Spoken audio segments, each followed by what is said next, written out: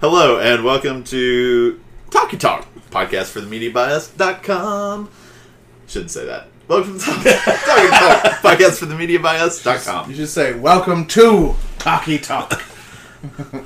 Welcome to Talkie Talk, the offbeat movie podcast. Just take all the intros from all the podcasts. It's the podcast of intros.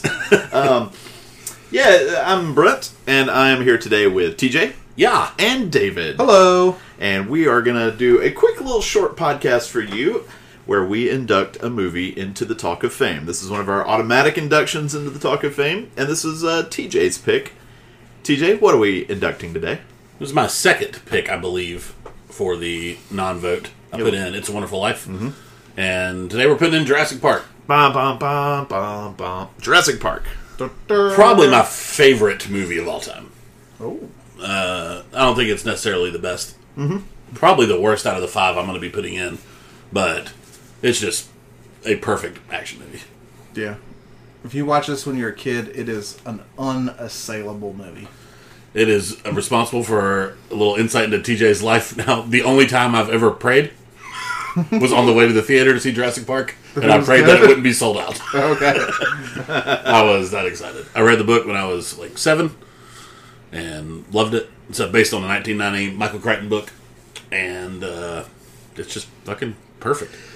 I did rewatch it for probably the 50th time, more than that, probably. This week, leading up to this, I know David watched it as well. I did. I did read David's Letterboxd review, which was hilarious and good, both. And one thing I did pick up this time that it was the first time I'd watched the movie, kind of not just having blind fun. Mm-hmm. And one thing I definitely agree with you on is that we talked in previous podcasts about me and Brent awarding movies to actors, who wins the movie, kind of. Yeah. And I do agree, it's Laura Dern in this. She is so fun and young. It's a young Laura Dern. I mean, she's younger than all of us in the movie. She's in her mid to late 20s. Yeah. She'd already been, it had been like 8 years or 7 years since Blue Velvet, though. Mm-hmm. Yeah. Yeah, she was known. Not super famous. Spielberg wanted to keep it kind of right, dialed back a little bit with the fame. Well, he wanted the dinosaurs to be the star. And they were. Yeah. It worked. But, yeah, it's Laura Dern's great. And that character of Ellie Sattler is a grad student in the book. And she's only like 21. And there's not really a romance there between her and Grant in the book. She's just kind of his right-hand man. Mm-hmm. He based off Jack Warner, which is like the big celebrity archaeologist from the time. But she is phenomenal in the movie. Yeah, she's incredible.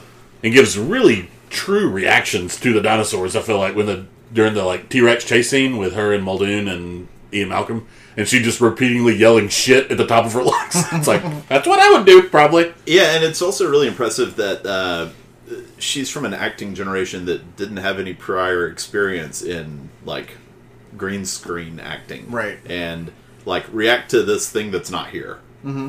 And a lot of them were there. That's part of why I think they got good reactions from the kids, too, is that they got to interact with, like, the Jeep scene where the T-Rex breaks into the Jeep.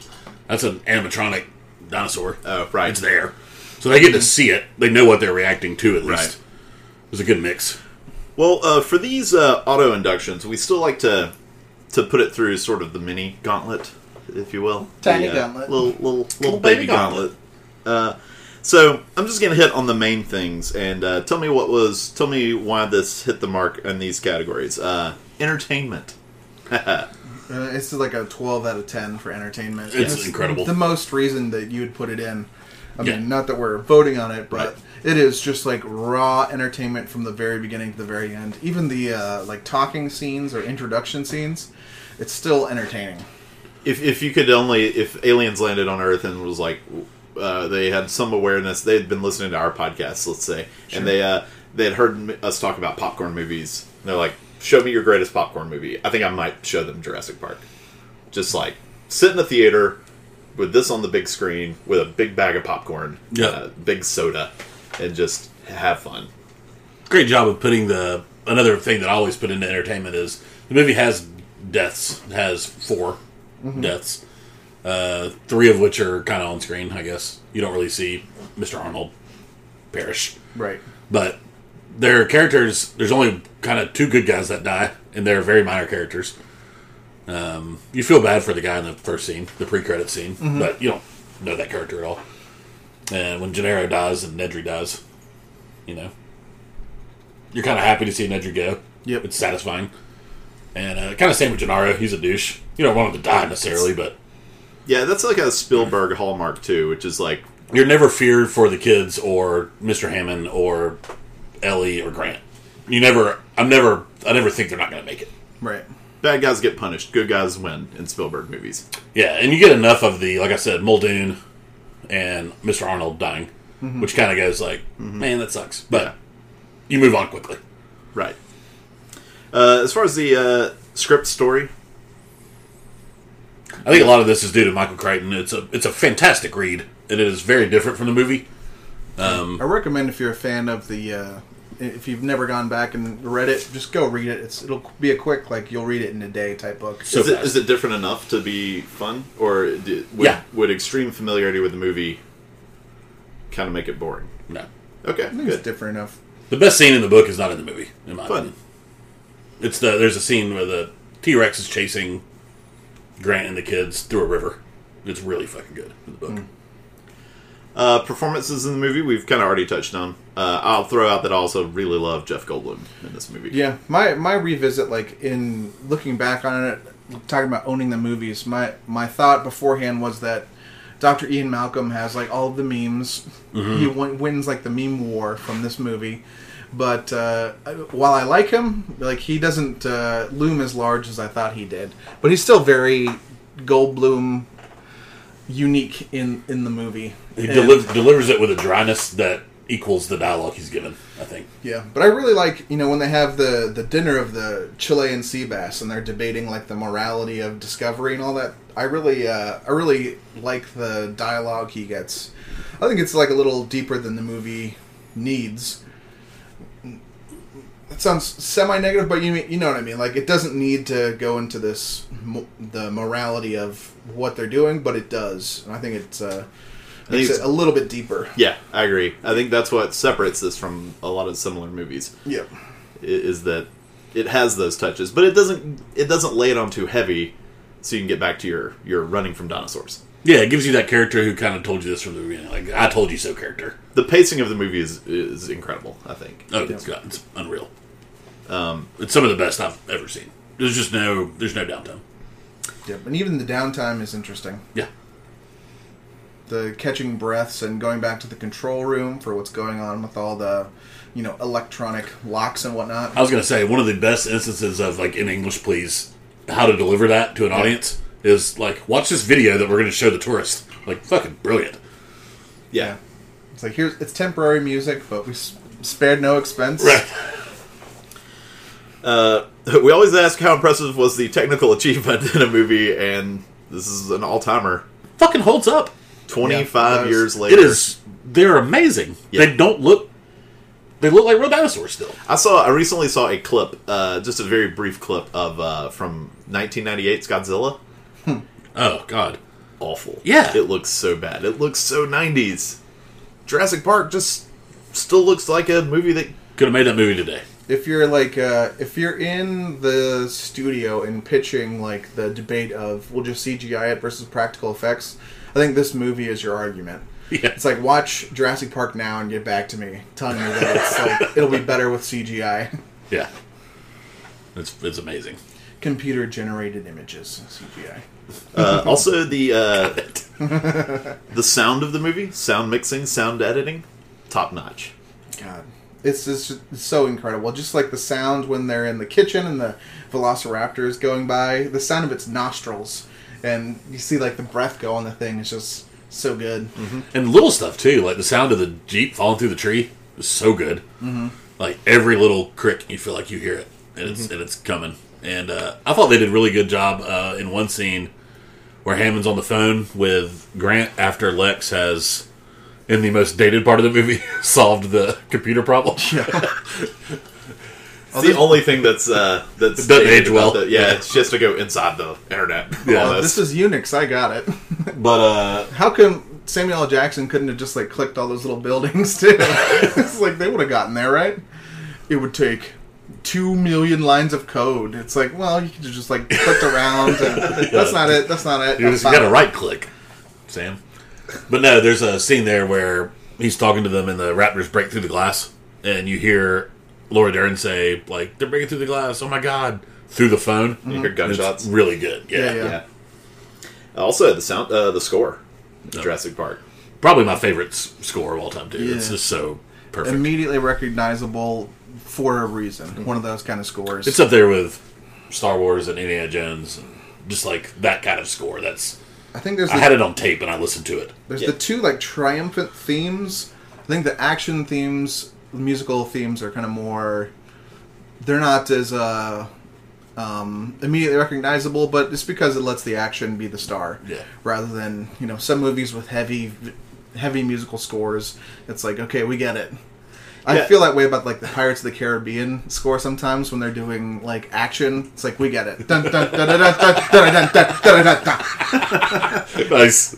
That's true. This will be a fun one for this. Of those involved with the film, is this where does this stand on list of career achievements? Let's start with Steven Spielberg. That's tough. I think it could crack his top 5. I think if you made a list of 5 essential Spielberg movies, this has to be on there. This would be the probably the action representative for me. It would have to be the summer blockbuster. What's in there for you guys? Not to extend the mini to a. I'm gonna pull it up because there's so many. I think Jaws is probably in there. I think Jaws has to be. I think Raiders of the Lost Ark. Sure. I'd probably put it in there. It was my indie movie on VHS that I watched over and over and over again. I think. I've never seen Schindler's List, so I can't put it in, but I understand some people that would. I would imagine it needs to be in there. Even though I still haven't seen it. That's fun for me, being that I'm usually the one who hasn't seen these movies that feel like people should see. I think I'm the only one out of the 4 of us that have seen it. I don't know if Chris has. Schindler's List? Yeah. Would you have it in there? I'm looking at I'm going to scroll through real quick. I think if I made a list of 5, I think it would be Jaws, Raiders, Schindler's List, Jurassic Park, and Saving Private Ryan. I completely forgot about Saving Private Ryan. It's hard for me to separate the 5 most important contributions Steven Spielberg made to cinema culture versus my favorites. Mm-hmm. So yeah, my personal 5 would be Jaws, Jurassic Park, Schindler's List, Saving Private Ryan, and Munich. I think for my 5. But I know I am not that people don't like Munich, but I fucking am in love with Munich. Yeah, Munich's really good. Yeah. I need to go back and watch it again. Fuck, E.T. I forgot E.T. Close Encounters is incredible. I'm not a big E.T. guy, and I'm not the biggest. I think I've seen maybe 3 Close Encounters once. I need to watch it again with a more appreciative eye this time. I might put. It's a weird one, but if we're talking favorites, Minority Report. That's really it's a great fucking action love movie. That movie. I mean, maybe with Spielberg, the problem is that we just picked 5. With Spielberg, yeah, tough. A top 10 is tough enough. We're leaving out one of the most nominated Oscars movies of all time, in The Color Purple. We're leaving out Lincoln, or just another satisfying, entertaining movie. Catch Me If You Can. It's great. Brent loved AI. Mm-hmm. So, I don't think it would be his number 1 greatest movie, but I think with Spielberg, he's so big it doesn't matter. I would definitely hear that argument. I guess but there's 7 Spielberg movies where I'd be okay. Is this where does this stand for?